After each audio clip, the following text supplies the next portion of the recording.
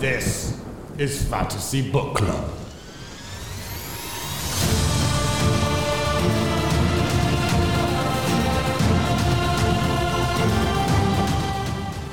Hello and welcome to the Fantasy Book Club. This is the internet's book club. Just by listening, you're a member. My name is Colton Pratt. And I'm Sydney Lyerly. And we are still reading Fairy Tale by Stephen King, but we're getting to the fun sections. So that's getting section. It's getting very fun. I am very excited to talk this week about our reading. And this week we read chapters 24-4 all the way to the end of 25. Yep. And good news, that's the last time that we split up a chapter in this entire book. Everything after this is just full chapter reading. So that's pretty exciting. Yeah, so next week we're doing 26 and 27. Easy to remember. Those. Easy peasy to remember. Yes, easy peasy. It's so easy. Alrighty, so we're going to get right into it. I have 24, and so we're going to start at 24-4. And this is just listing more people who survived the first round of the fair one is how it opens. Because if you don't remember last week, we kind of got cut off halfway through the first round of the fair one. Yeah. And so the people who survived the rest of it were Bolt killed Tom, Kamet killed Dami, Bendo killed Dash, Double killed Eva, Stooks killed Hatcha, Pag died to Quilly. I really mixed that up. Burned killed Gully, Octa killed Hill, Eris killed Viz. And then after all of that happened, it's time for Claw and Charlie to fight. And Charlie is really getting freaked out by Claw because Claw was just staring at him, smiling, being really freaky for like a long time. And Charlie is desperately trying to figure out what Claw's weakness is because I claims to have figured out Claw's weakness. And so Charlie keeps replaying the time they fought in his head where Claw punched him in the throat. I crawled to the cell. Claw went and found the bucket, and that's the end of the fight. Yeah. And so he's trying to figure out what could be the weakness of this guy. And then freaking Charlie was just like trying to get him to stop staring, and so he yells mean things and throws a drumstick at him. Charlie in this section kind of makes me laugh because he becomes very like dark and evil for a hot second. Yeah, and he for this chapter he kind of stays. He keeps referencing this like dark well in the pit of his stomach where he could like evil comes from the dark well and he's able to draw from the dark well in his stomach. Weird, whatever, but that's what happens. Yeah, and so he's definitely not a Disney prince here. Yeah. When he threw the drumstick at Claw, it hit a bucket and it made Claw jump. And that was another thing that Charlie's trying to draw from to figure out Claw's weakness. And so finally it gets to more people fight, more people die. One of them comes back like with his skull caved in. Like he won technically, but his skull is caved in. He's basically dead. Yeah. Which one was that? Gully. Is that Gully? Yeah. Yeah. So Gully comes back from his fight with Burned, and he won, but he was like barely alive with his skull was like caved in on the right side. Yeah. So that's sad. But otherwise, most of them came back pretty okay. Like earlier I said, Stooks won, but he had a hole in his cheek. Like there was little damage to them, but they are like mostly all It kind of freaks me out that you can see Stooks' teeth through the hole in his mouth. Yeah. That I don't like that image.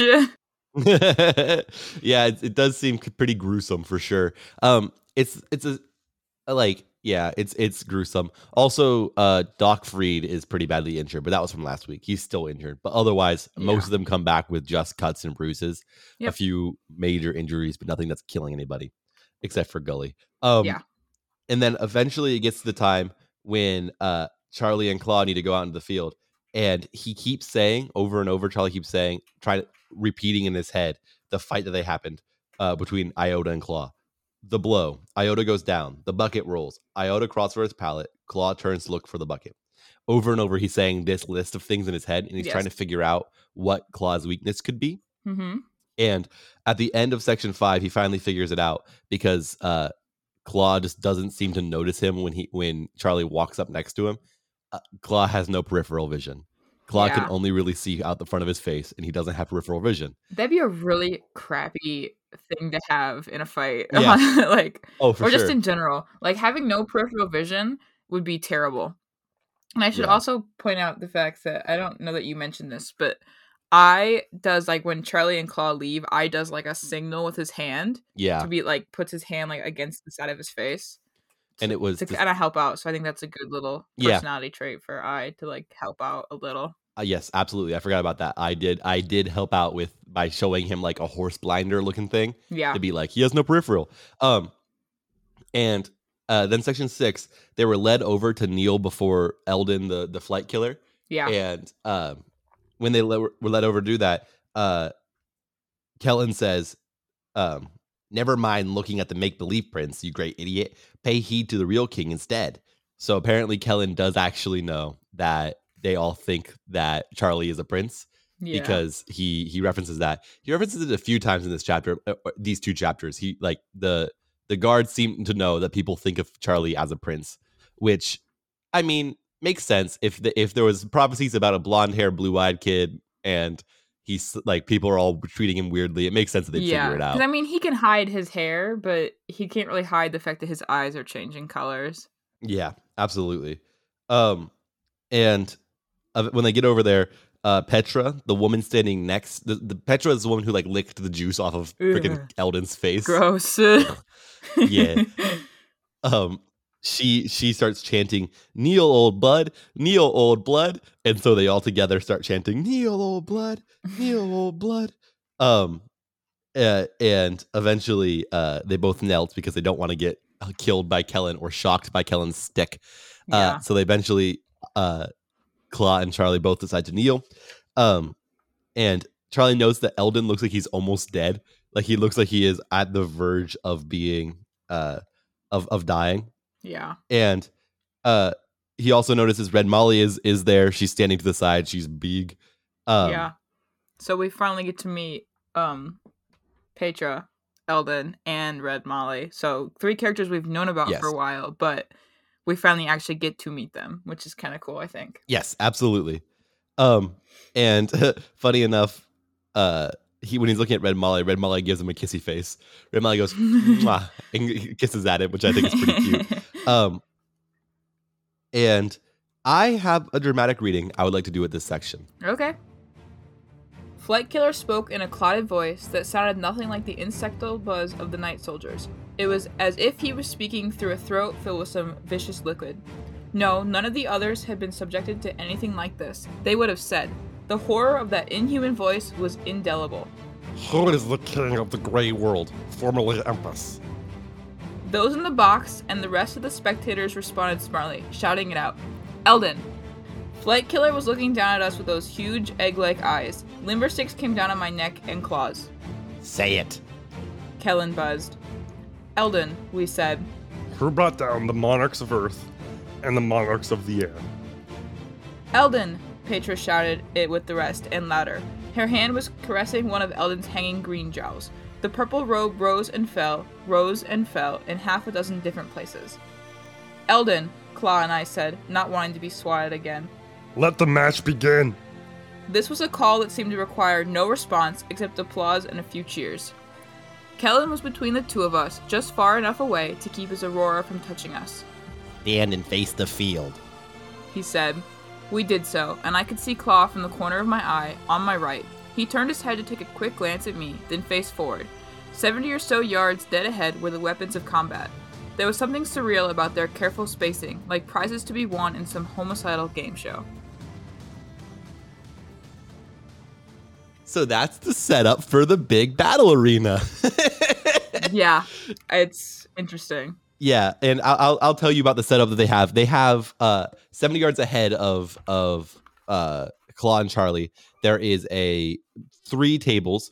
On the one towards Charlie's side is like a bucket full of the limber stick, not the limber sticks, but like the bamboo wooden sticks, not a killing stick, but just like a wooden stick. In the middle, there's a table with two gloves with like fist spikes so that they can punch each other to death, I guess.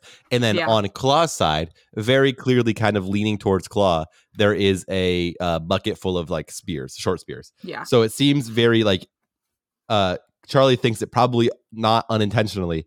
It is weighted towards Claw having a better weapon. Like the chances of Claw having a better weapon seem high. I just want to say that this whole thing, like in the section we read, is very cult-like. Yeah. It gives me very cult vibes. Yeah. And then just this whole entire like thing, it's super cult-like. And then this whole fight, it's so bad. And I feel really bad for Charlie in this part because like he can clearly see that it's, you know, like you said, it looks to him as if it's favored so that Claw can win. Yeah. And it's called the fair one, but it's definitely not very fair. What a dumb joke. I got tried. me. That was stupid. You did a good job. Anyway, Thank you. and then Flight Killer yells, "Now!" And speaking of Flight Killer, did you like my Flight Killer voice? Yes, I did. I was trying really hard not to laugh when you started talking that way. I thought it was funny. I feel like while you were reading the first paragraph, I was desperately filling my mouth with spit so that I could get kind of the gargly sound. So you were reading, and I was That's like desperately trying to like get my mouth to fill up with spit. I That's was what it wondering describes it because I as. was like, It I describes know. it like how I did it. I know, but I was like thinking when you started doing it, I was like, dang, you definitely sound like you got some spit there. I was like, how'd you do that? Yeah. Anyway, Flight Killer yells "now" and it ends section 6. Yeah. Section 7 begins with Charlie and Claw sprinting towards the middle of the arena trying to get the weapons. Charlie Mhm. considers trying to cut in front of Claw to get the short spear, but he thinks that if he does that, he'd be in Claw vision zone and also Claw stabbing zone, Yeah. and he's not a fan of either of those options. And so instead, Honestly, he goes left and yeah, oh for sure, definitely fair. Claw seems like a scary guy. And so instead he goes left and gets some of those like less deadly but still very painful bamboo rods or whatever that he can whack each other with. yeah. And he decides that's going to be what he does. Petra screams at Claw to, and I quote, "cut off his pizzle and bring it to me." What And is a so pizzle? make a guess, Sydney. Everyone in this chapter references it as a pizzle, but I think I know what it is. Claw then like swings his spear at Charlie a few times, and Charlie basically whacks him a bunch. Charlie gets into his blind spot as best he can and whacks him on the back of the head, and like that's kind of his whole plan. And he just keeps dancing just out of range of Claw and getting around the sides and whacking him. I looked up what pizzle was. Okay, tell me what pizzle was then, Sydney. No, I don't want to, thanks. Is it? Hey, Sydney, is it what I thought it was? I should say yes. I should say specifically, it's specifically a part of an animal, especially a bull. Okay. So not necessarily a human, but same general concept. Same idea, yeah. Yes. And so eventually Charlie dodges a swing, manages to jump on the back of Claw, get him in a chokehold with the bar over his throat, and like he says, it's what followed was an insane piggyback ride because Charlie rode him rode him piggyback while choking him out. Claw struggles to get him off. Eventually, Claw just like jumps onto his back, which I will say is the first thing I would have done. The struggling would not have happened if someone jumps on my back to try and choke me. Yeah. I am just falling flat on my back. I don't care what that will hurt no matter how big you are if I just fall straight on your gut. Yeah. So that would have been my first thing, but Claw takes a minute to get there. I don't think Claw's that smart necessarily. It's fair enough. And then Claw eventually does fall on his back, and Charlie still holds him over and over, holds him tight until eventually Claw stops like moving, and so Charlie gets out, struggles to stand up because he had been crushed by Giant Claw, so he had takes a minute to get up onto his feet, and when he turns around, he finds Claw like trying to crawl his way back to the spear, and so Charlie walks over and he picked up Claw's spear. Claw, right before he died, Claw put his hand to his head in a salute and said, "My prince," and then Charlie stabbed it through his face. Yeah. So that was pretty brutal. To be fair, he didn't have much other choice, but it also says that he doesn't still a brutal regret thing it to do afterwards, so yeah. And so after that, that's the end of section 7. In section 8, he's made to kneel before Eldon again. And Yeah. then Eldon says, well fought. Well, let me do his voice. Well fought. But he seems pretty distracted. Yeah.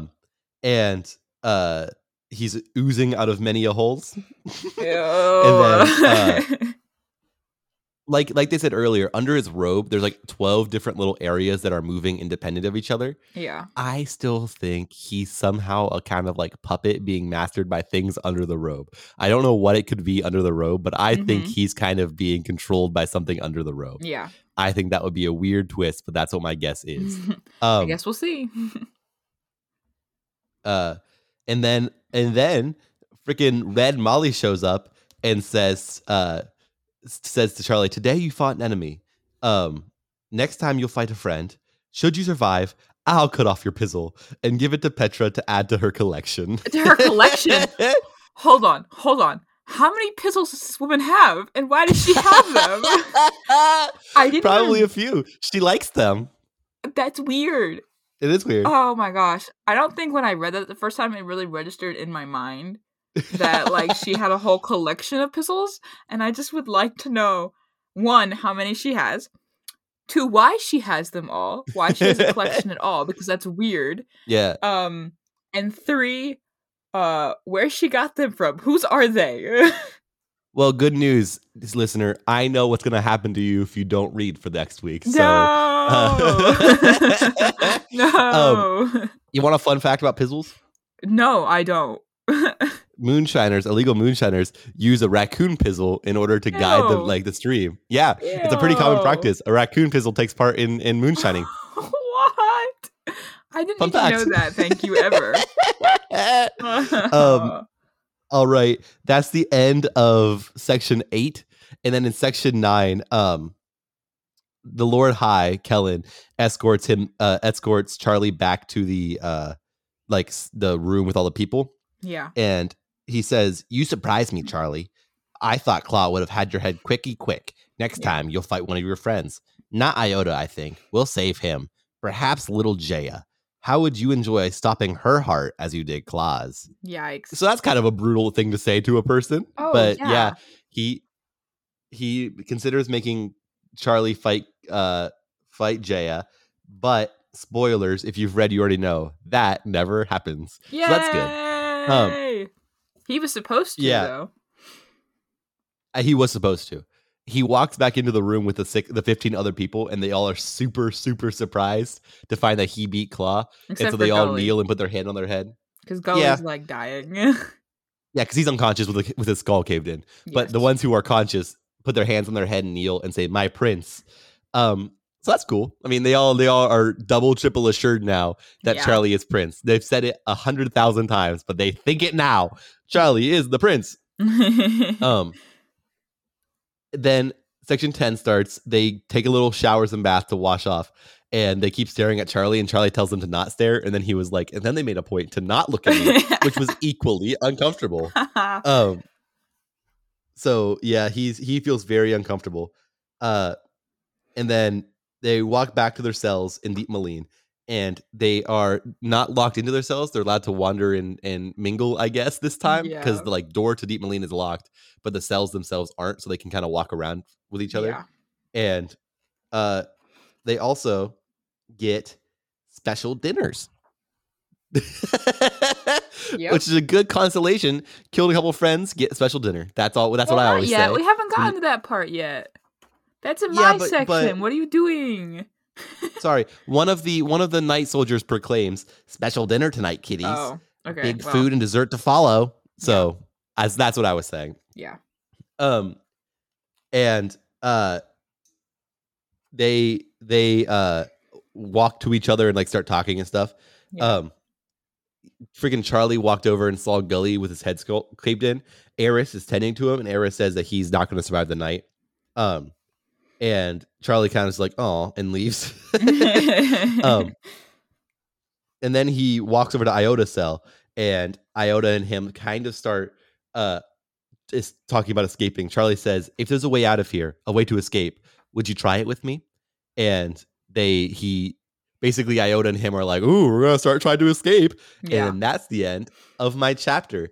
Now it's time for Sydney's chapter. Sure is. I have what I like to call zero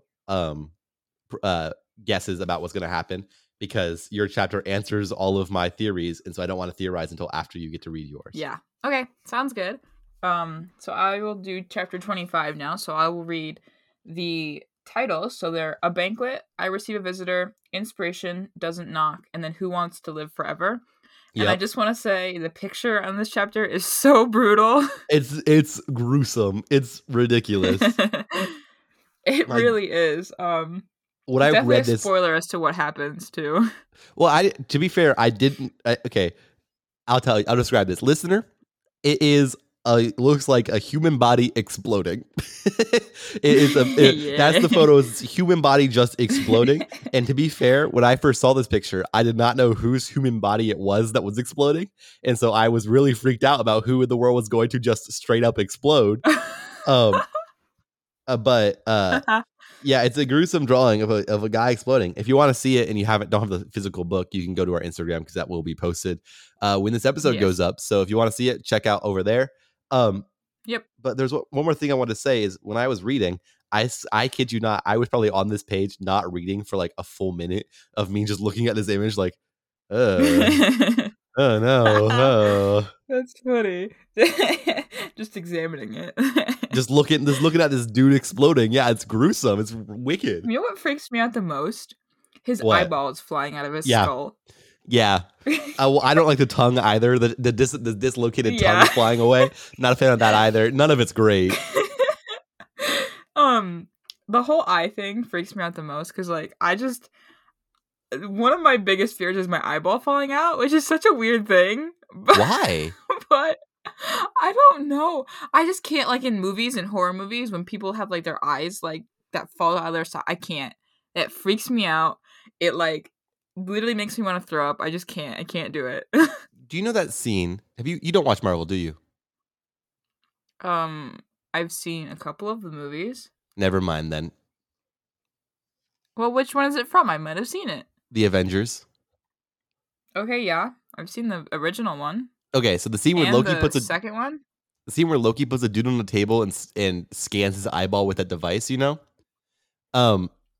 Yeah. Listener, you might know this. He's scanning the eyeball so that the other device can like put the scan to an ID thing where you need to scan your eye. And in the movie, the eye scanner Loki's has like a blade that goes Whoa! And like spins really fast and he shabs it into the guy's eye and the guy like twitches and stuff. But also on the other side, when the hologram is made, you can see the eye still moving around in the hologram, like as if the guy is still looking around. Does the guy, listener, you tell me your thing. Does the guy get to keep his eye in that, or does that kill him? There's three options. He dies. He lives without one eye. He lives and he gets to keep the eye, and the device was needlessly brutal. Because I can't. Sorry, listener, if you know the answer, let me know. Because I always thought the dude just lived with an eye, and it was just a needlessly brutal device. Anyway, such an off topic. Well, eyeballs. Fantasy Book Club turns to Marvel questions instead.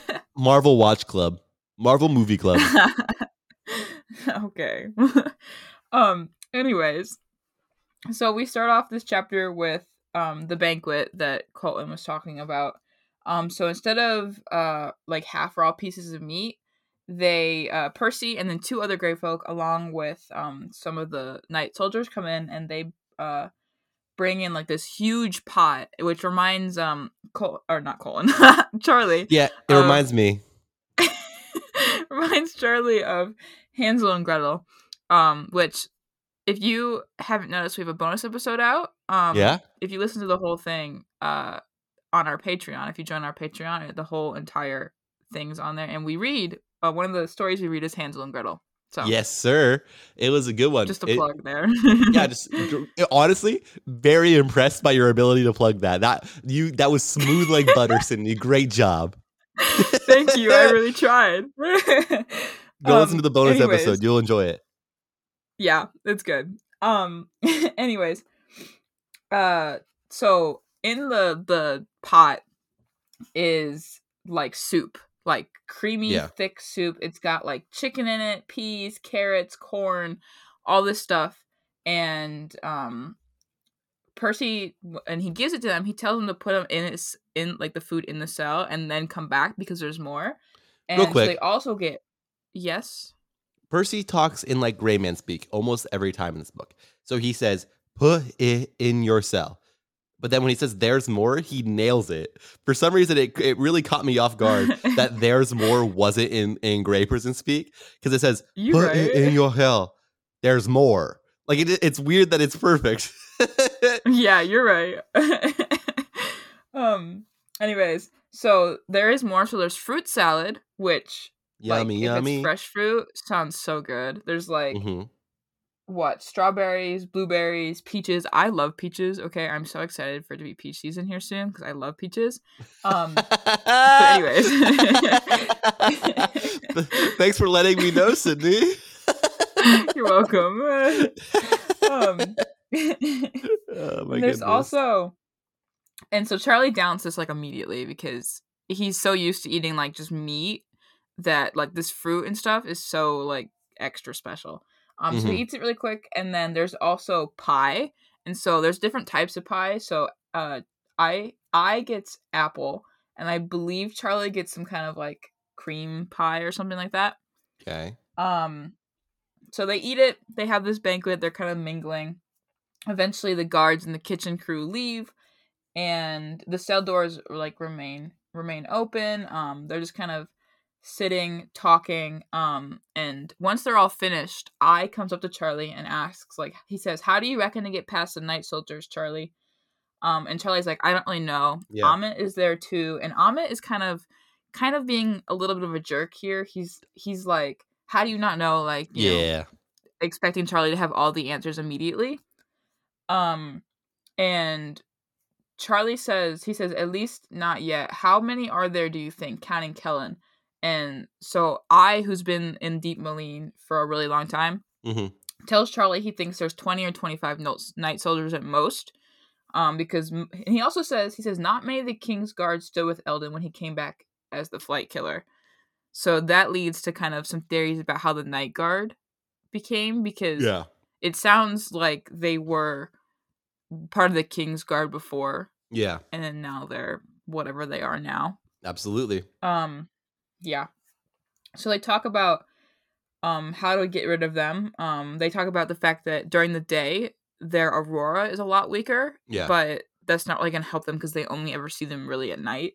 Like, it's very rare that they see them during the day. Yeah. And obviously the fair one will also be at night. And Amit again is just kind of being a jerk. He's like, "You have no idea what you're doing," and whatever. And Charlie says, "Listen to me, you two, and spread the word. There is a way out." Like, because he knows from last episode, if you remember, Percy left that note that said something about the officials' room. So Charlie knows that there's a way out. He just doesn't know yet how to get out. Yeah. And so they just kind of talk about that and talk about Charlie thinking about it. And that's really kind of the end of section 1. So in section 2, Percy and the kitchen crew come back along with some of the night soldiers, and the night soldiers at this point, their aurora is a lot lighter, and so clearly it's it's daytime. Yeah, for sure. Yeah, and they this time get more, so they get more, fun food. So they're not as fancy as the night as It's earlier, but don't they get like pancakes? Yes, eventually. I don't think that's during this section. My But bad. yes, they do get pancakes eventually. Sorry, I got excited to talk about pancakes. Freaking That's love okay. pancakes. Oh, okay. I'm glad you love pancakes. But they come back to take the bowls. I said they would come back for food, but they don't. They come back to take the bowls the food was in. My bad. I done messed up. Little liar. How rude. But they come back to take the food bowls. Charlie, like this, everyone starts kind of laying down to go to sleep because they're all tired, which, is fair. Charlie struggles to sleep a little because he's thinking about Claw's last moment before he killed him, and he's also thinking about Stux, because Stux, when he was eating the food, had to cover his hole in his mouth so the food didn't drip out, which is a really disgusting image to me. For sure. I hate that image. Oh yeah. I feel thinking about that. Cheeks are incredibly too weak for what they are. Cheeks are so thin. It's not hard. Sorry, my fingers were in my mouth. It's not hard to cut through a cheek. It's pretty thin, and they're pretty important. Yeah. And I just have, and also they're easy to damage. There's so many muscles in your face to make facial expressions work, and they're pretty freaking easy to damage. They're not protected well. It drives me crazy how unprotected they all are. Well, I'm not really sure what to tell you about that one. We could the have Joker from The Dark Knight shouldn't have been able to emote as well. He lost a lot of muscle in those cuts along his cheeks. He should not have been that good at emoting as he was. Can you imagine though if we had really thick skin on our cheeks, we wouldn't be able to move our faces probably at all. We'd have no facial expressions.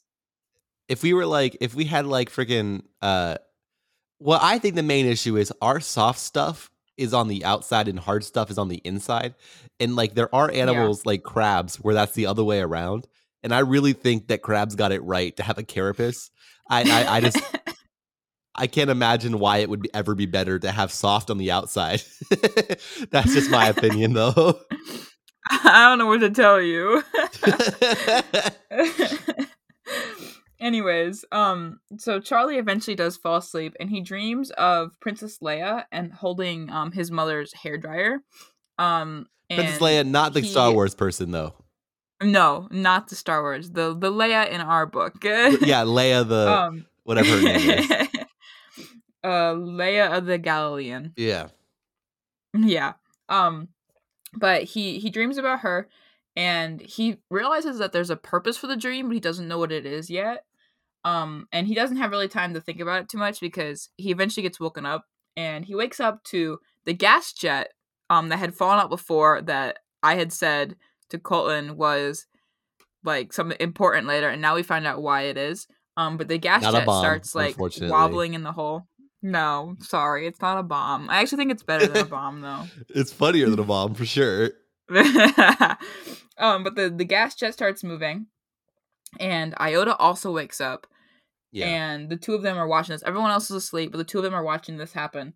And eventually the gas jet falls out and is dangling there, and a giant cat-sized red cricket comes out. And so if you remember, Charlie's met this cricket before, and the reason he knows that is because when the cricket comes out, it's still limping. Mm-hmm. And so if you remember, Charlie on his way to the city ran into Peterkin, who was torturing this cricket, and he kind of saved the cricket's life basically. And so now the cricket's back, which I think.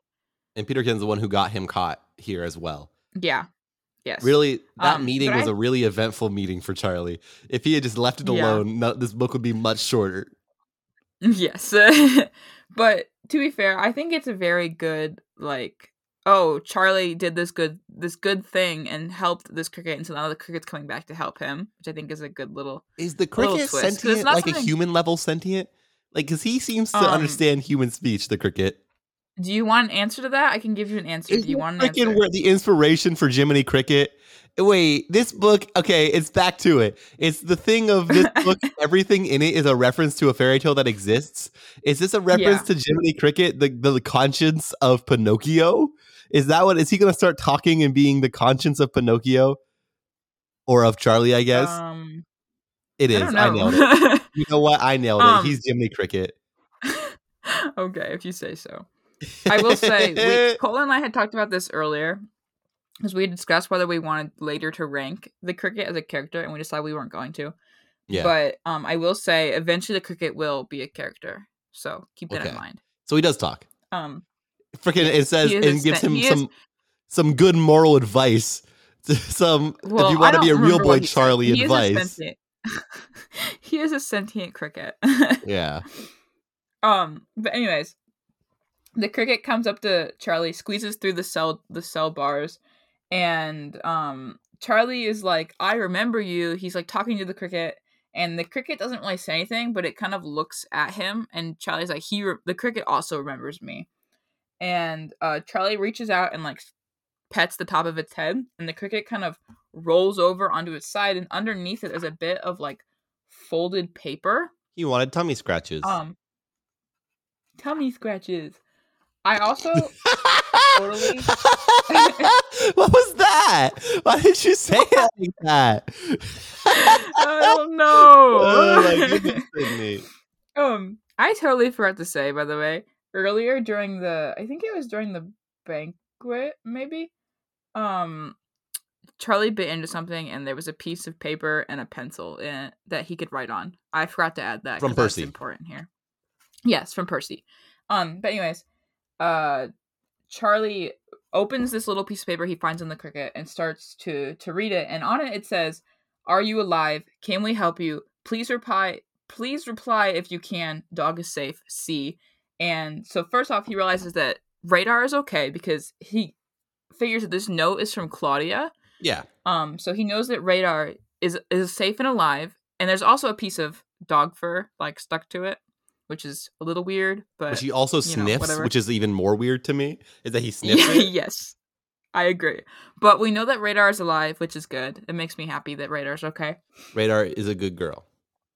Yes. So Radar's alive. She found Claudia, and Charlie, when he rereads the note, he's thinking about how to respond because he rips up the little piece of paper that Percy gave him. He rips it in half, so now he's got two even tinier pieces of paper. Yeah. But he thinks, and he realizes the note says, "Can we help you?" So not just "Can I?" So Charlie's like, okay, it's not just Claudia by herself. She's probably at least got Leia and Woody, and he thinks if there's a chance that they've also gathered some gray people, that would be really great, because the more people they have gathered, like if all the living royals come and help, plus a bunch of gray people, then there might be a chance that they could help us get out, is what he thinks. It's going to be a cool chase sequence later. I know it. Yes, maybe. I don't know. Don't confirm. Sydney confirmed it and then immediately was like, I shouldn't have confirmed it. And so she said, maybe. I don't remember, actually. I was just saying yes to agree with you. Like, I don't Thank you for your support. I appreciate you your levels of support always. Of course, Colton, yes. You're welcome. Anyways, so Charlie decides to write on his little piece of paper. He writes, "Alive. Watch for next night. Field of Monarchs lights up. Come if you are many, not if you are few." So basically, he means the next night when the fair one happens and the stadium's all lit up.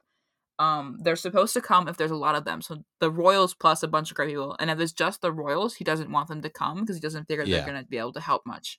Yeah. So and then he signs it Prince Charlie, which is funny to me, I think. Yeah, they might confuse him though. Who in the world is what's a Charlie? I only know Charlie. Well, yeah, I know. She says. I think he signs it that way because Claudia calls him Charlie. Yeah, but he also. I think the bigger thing is that he said Prince there. Honestly, not necessarily that it's Charlie, but more that he actually signed it as Prince. It's kind of funny. But he goes back to the cricket. Pushes the cricket kind of over, and there's some gluey stuff, which is how the note was originally stuck to the bottom of the cricket, and he sticks the new note to the bottom of the cricket, hoping that it'll stay, and tells the cricket to go back to Claudia. And so the cricket does. It squeezes through the cell, squeezes back into the hole, and kind of goes off. So we don't know whether the cricket will get there, whether the note will stay attached. Like, there's a lot of questions here, but the cricket goes, and Stooks wakes up and is like, "What the heck is that?" And Charlie's like, "It's clearly a cricket, duh." Come on, idiot. But so the cricket leaves, and Charlie tells Snooks and I that they need to pass on the fact that they have to wait until the second round. Before it happens, we're getting out of here. And Snooks is like, "How are we doing this?" And Charlie's like, "I'm still working on it, so leave me alone." And so just to pass on to the others that there's going to be a way we're getting out of here. I just don't know what it is yet. Charlie seems to be very confident and also confused all the time in these chapters. Yes. He spends so much time in these chapters being both confident and confused somehow. Yeah. But that's the end of section 2. So section 3. So the next day there's no playtime, no banquet, but there is breakfast. And because Percy's on his own, Charlie gives him the other half of the piece of paper that he had split into two. He writes, "How go from official's room." So he gives it to Percy, and Percy kind of puts it away and then leaves. The word is kind of spreading around Deep Meline that Charlie has a plan, and he thinks that if the night soldiers come, he worries that there's like this air of hope kind of happening and like excitement going on, and he worries that if the night soldiers come, especially Aaron or Kellen, because they seem more aware of what's going on, They seem he like worries not that they're idiots. going to be able to tell that something's up.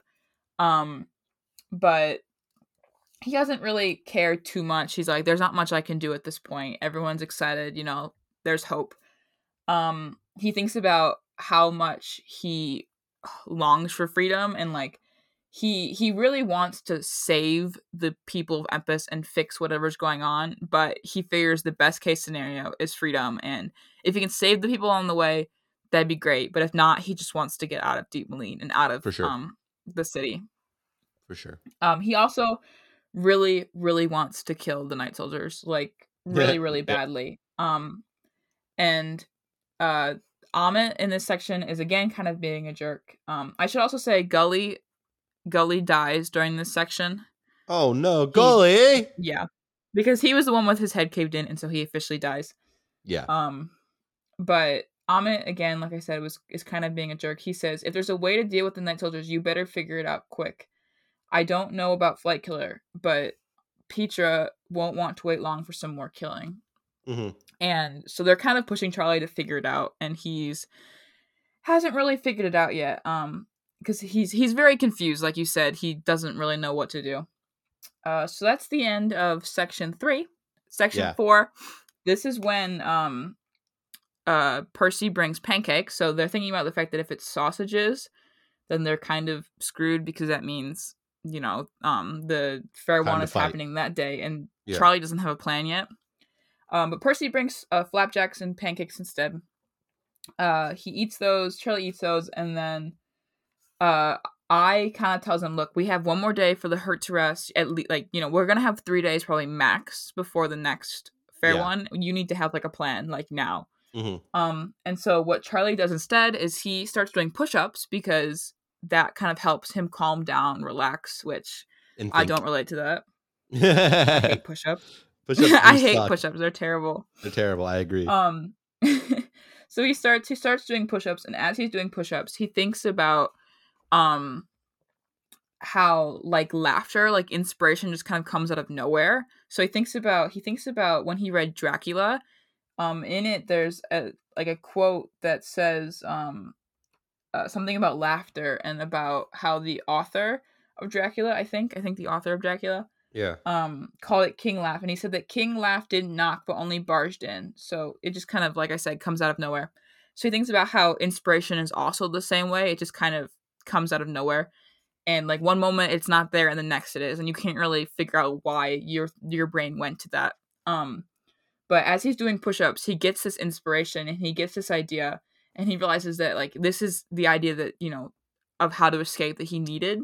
Yeah. And so he calls I to him, and Stooks to, and tells him this plan that he has. And he mentions he doesn't say exactly what it is yet, but he mentions his mother's hairdryer and kind of explains about that. And he tells Stooks and I to spread the word and tell them what their plan is. So his plan. So that's the end of section. His plan was spawned from his hairdryer dream, which I believe is because he's royalty too. The royals can send him dreams like they sent each other dreams early on. Because remember so that's actually Princess Leia sending him a dream to try and tell him something. Using the hairdryer as an example. That's all. You can continue now. How would she know what a hairdryer is, though? I don't know. Oh well. Anyway, continue. So that's the end of section 4. Section 5 is really short. It's just sausages the next day. And Charlie, so they know now it's fair one's coming today. Everyone else gets 3 links. Charlie gets 4. And in each of his 4 links, there's a wooden match. So he has an idea of what they're for, but doesn't know for sure. So that's the end of section 5. Section 6, they're waiting, and Aaron comes Wait. in. Our fun. Yes. When he got the matches, I still was like, "Oh, bomb is happening for sure." Even when he got the matches, my brain was like, "Oh, time for a bomb! Absolutely, time for a bomb." He got matches to light the bomb, but no, Nope. no. But so anyways, Aaron comes in, our favorite night boy, Aaron. Comes in and he says, "A good day for 8, a bad day for the rest." And they all kind of leave. they all leave their cells, and as they're walking, Charlie passes Aaron, and Aaron like pauses him and he says, "You think you're special, don't you?" And he says, "The others think you're special, don't they? They'll learn better." And Charlie in response says, "Traitor, traitor to all you swore." And this kind of makes Aaron very angry, and Charlie can tell that he really just wants, like, Aaron wants to just hit him in the head and like kill him immediately. But he doesn't, because Aaron knows that would be a really bad idea for him. Yeah. Because they need Charlie alive for the fair one. Pause. Also, Charlie says about that, "Something else had spoken through me and had spoken true words." So Charlie didn't know exactly what he even referenced when he said that. He said that clearly referencing something, but it wasn't him who did that, really. Like, it wasn't a thought through decision he made to say that, I guess, which is kind of strange. Yes. But so instead of Aaron hitting him over the head like he wants to, he hits Charlie in the thigh and it makes his thigh bleed. But that's the end of section 6. Section 7, they go into the team room where they've always been, which is 2 doors down from the officials' room. So if you remember, the officials' room is the important room here. Right. There's a poster board set up in the middle of the room with all the names, so I will read that. So it says, "Fair one, second round." First set, it's supposed to be Akka to Gully, which is basically a bye for Akka because Gully's dead. Charlie to Jaya, so they would have been fighting. Yes. Murph to Freed, and then the second set, Bendel to Bolt, Camet to Stooks, Eris to Quilly, and Double to Messel. And then the third set was supposed to be Amit to Iota. Yeah. So big boy fight definitely once would have again. definitely would have been some interesting fights had it happened. But obviously we know it didn't. Charlie thinks about the fact that, yes, no matter what happens, they're not going to get the fight they want, because Charlie figures they're either going to get out or they're all going to be killed. Right. So no matter what, the fight's not going to happen. Win-win. Kellen, what? What? What'd you say? That it'd be a win-win. Oh, I had no idea what you said. Yeah. But Kellen comes in, so the fun Lord High, our favorite boy, our favorite skeleton boy. He comes in and he says, "Here we are again. Some of you a little banged up, but no doubt ready and eager for battle." And he then calls Charlie Prince Charlie, and Amit says, "No, Lord High, we don't call him that." And and proceeds to insult Charlie, which Kellen really likes. And we also find out that the True Prince is said to be able to change shape and float, which Charlie no cannot way is he do. he's gonna end up doing those two things, isn't he? He's definitely going to end up floating at some point and changing shape at some point. I don't know. Yes, you do, and he is. I actually don't. I don't actually remember. I don't know. But at this point in time, Charlie cannot do these things, and so he tells Kellen that. And Kellen leaves and tells him to clean up and make themselves look good for Eldon and the other people who are with him. And so they agree to that, and he leaves, and all the night soldiers leave, and they all decide to start going through their plan. And so basically, Charlie says, so there are 16 like washing buckets laid out, and there's one even for Gully, which is kind of funny because Gully's dead, so it doesn't really need to be there. But they're all lined up, and basically his plan is, he tells them, so he tells Jaya and Eris, he says, "Jaya and Eris, either side of the door, those 2 buckets have to be full to the top if they're not already. The rest of you take buckets, but get down on your hands and knees." And so his plan is, when the night soldiers come in to get them, Jaya and Eris are going to throw water on them, and then we're going to see what happens from there. Because they're kind of electric. So, yes, Jaya and Eris get into position. Mm-hmm. And so that's the end of section 7. Section 8, it starts off with Eris hears footsteps, and Charlie says, wait until they get inside. They're not going to see you two immediately. They're going to see us first. And so they get prepared. And basically the thought is here, like you said, the night soldiers are electric, and like the hairdryer, you obviously don't want to get anything that's electric you wet, or else it like explodes and shocks everything, and is really bad. So Charlie's idea here is that's what's going to happen to the night soldiers. We hope.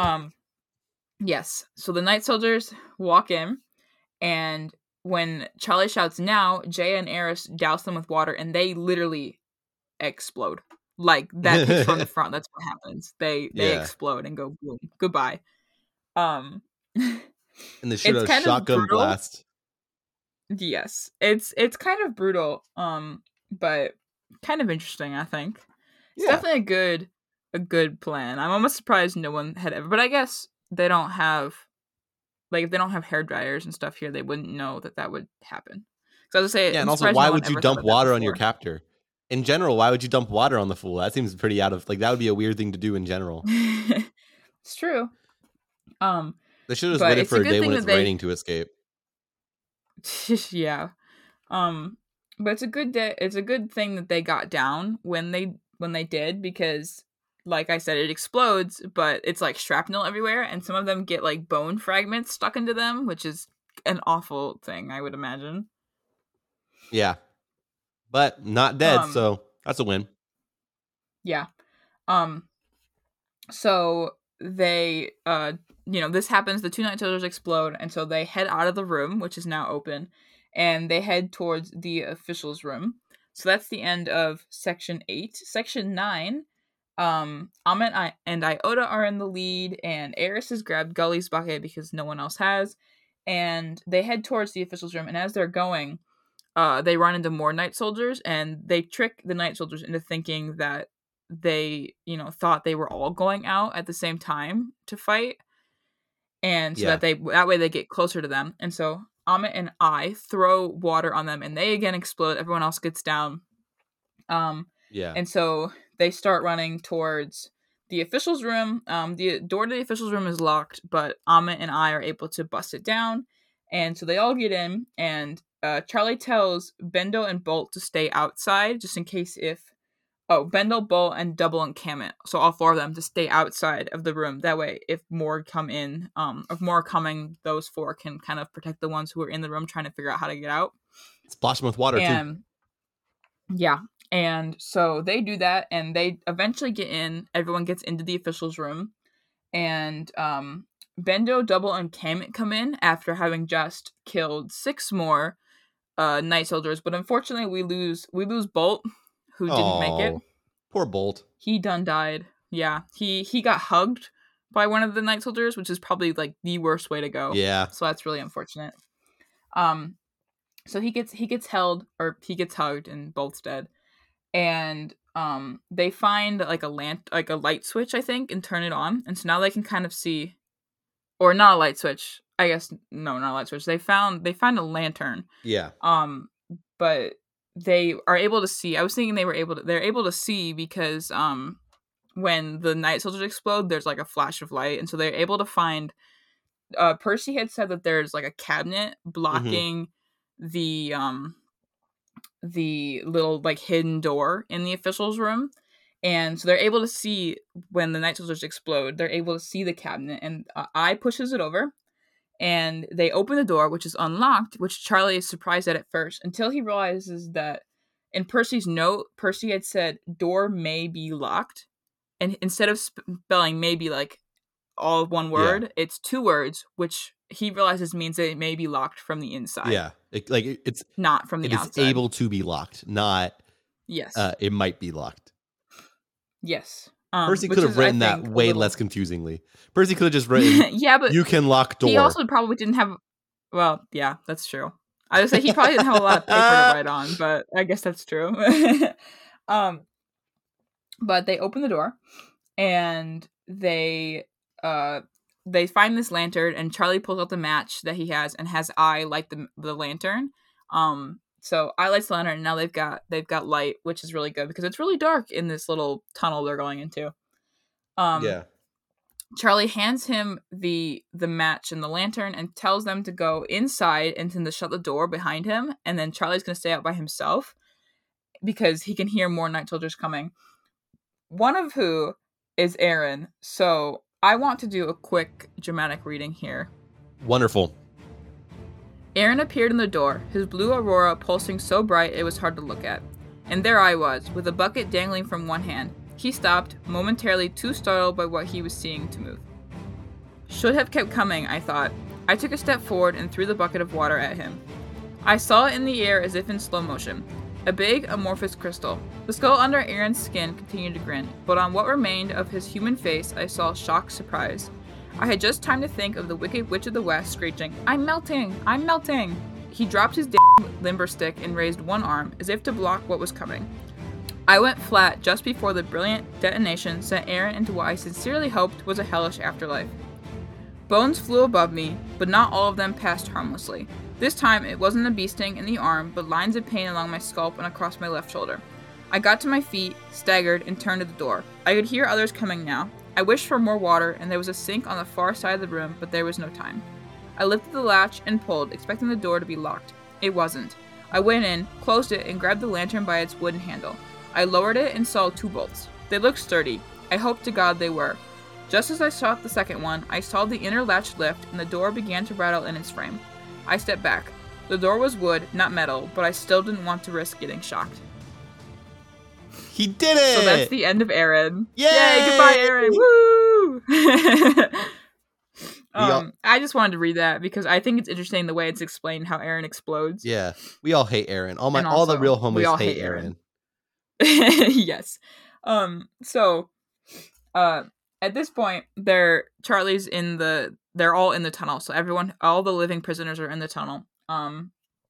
There's the night soldiers on the other side of the door banging. They say, open the name of Eldon Flight Killer. And someone responds in a really funny response, which I think is funny. And she's not going to tell you the funny response, though. You have to read it. It's at the top of 470. I'm not going to read it for you. You do it yourself. It's inappropriate. I know.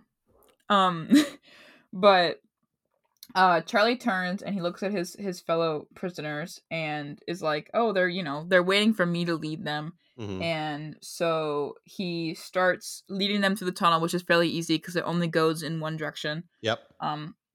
It's really, really dark.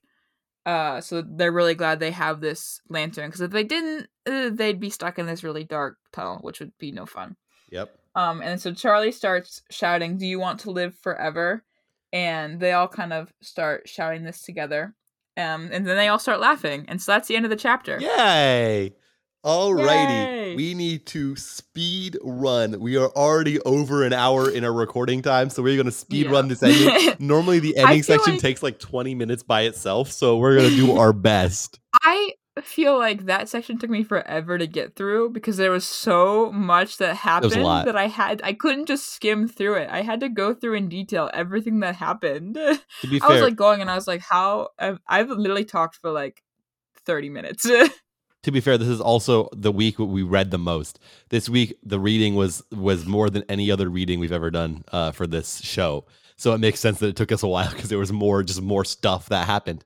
You're right. And so here we go again. Theory time. Let me go. They're going to emerge in the city somewhere. This tunnel was going to take them somewhere outside the castle in the city, but the rest of the night soldiers are going to be on their tail because they're going to know where the tunnel comes out.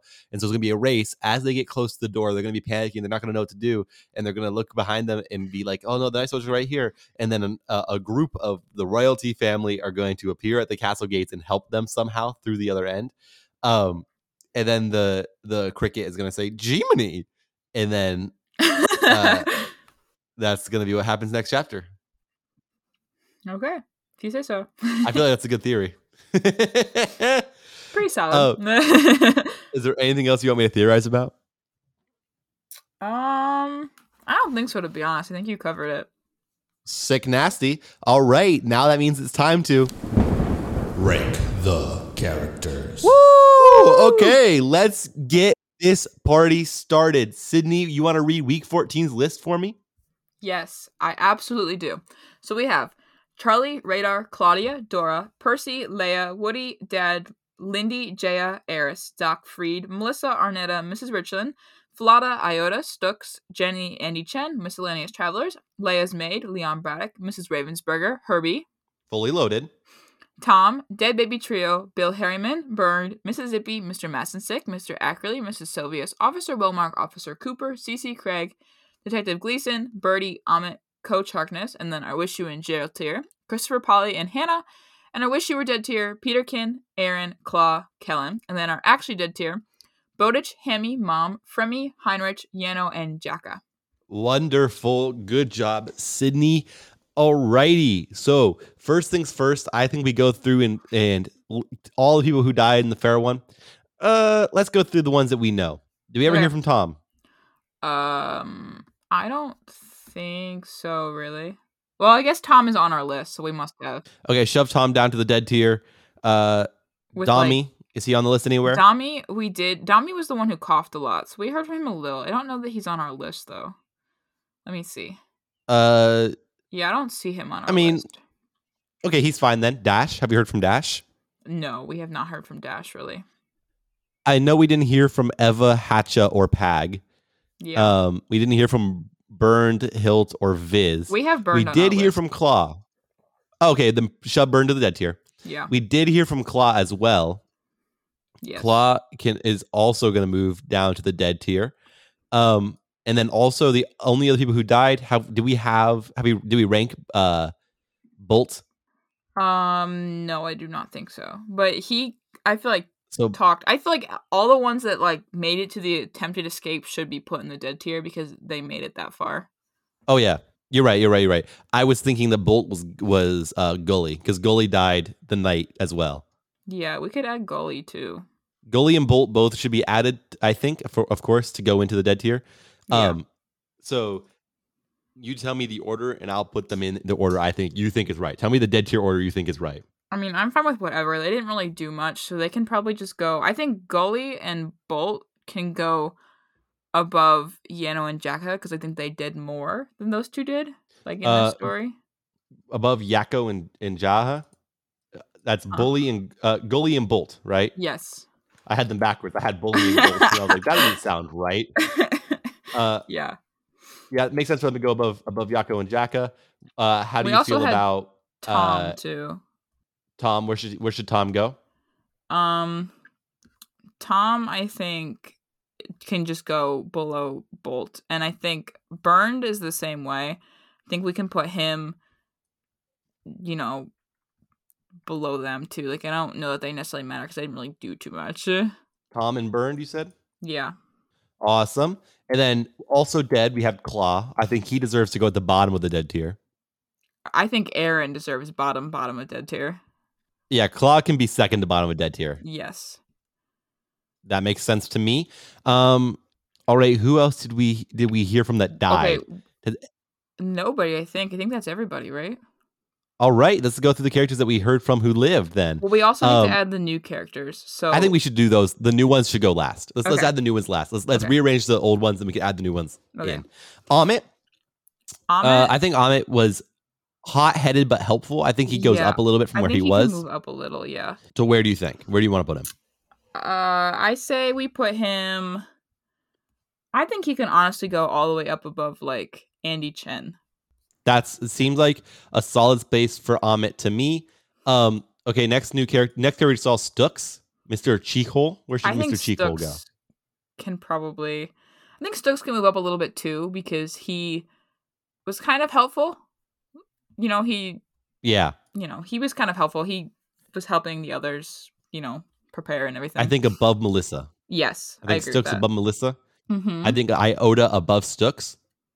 Yes. Iota can go above Doc, I think. Yeah, Doc can go right below Iota. And then I think Jaya and Eris stay basically where they are. Yeah. Is that all of the returning characters we saw? Charlie, obviously, I think stays at the top. Though we kind of saw, technically we saw Percy too. Percy. He was very helpful. I love Dora so much. Yeah, but we haven't seen Dora in a long time. I think Percy has to go above Dora. Okay, Percy can beat Dora. I think. And Claudia was helpful this chapter. She sent the letter. Claudia was technically there too this chapter. Yeah, she can stay where she is. I like where she is. I think that stays. So now we just need to add the 3 new characters we saw.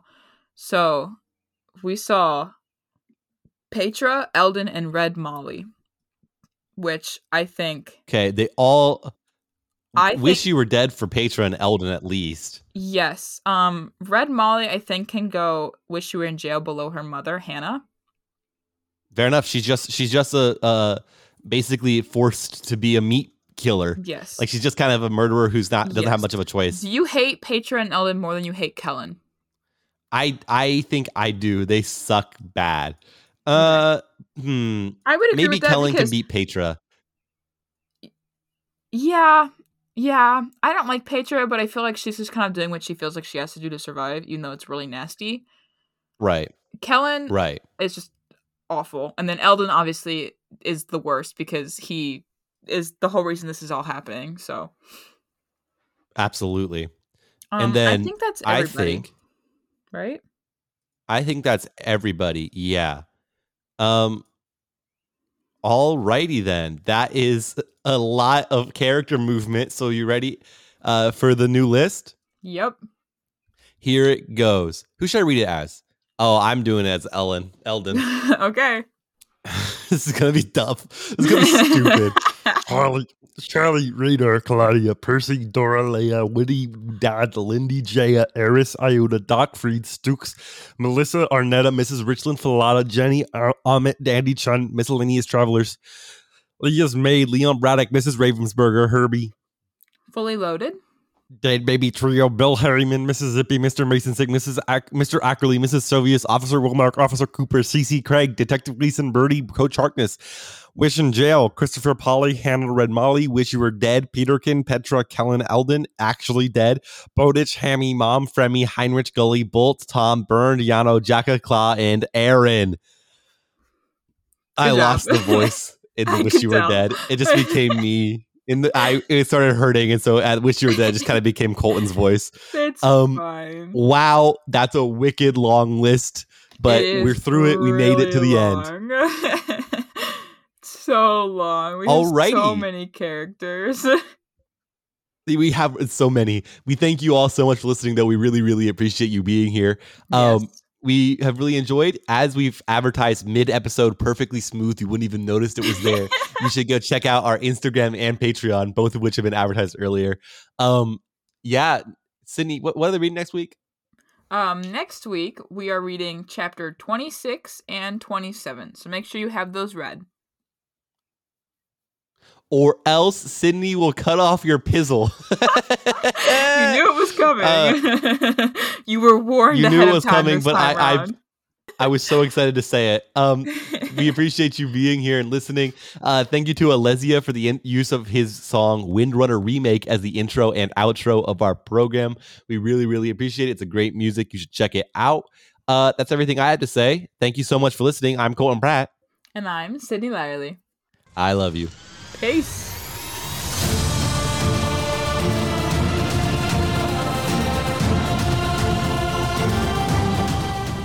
Why are you still here? The show's over.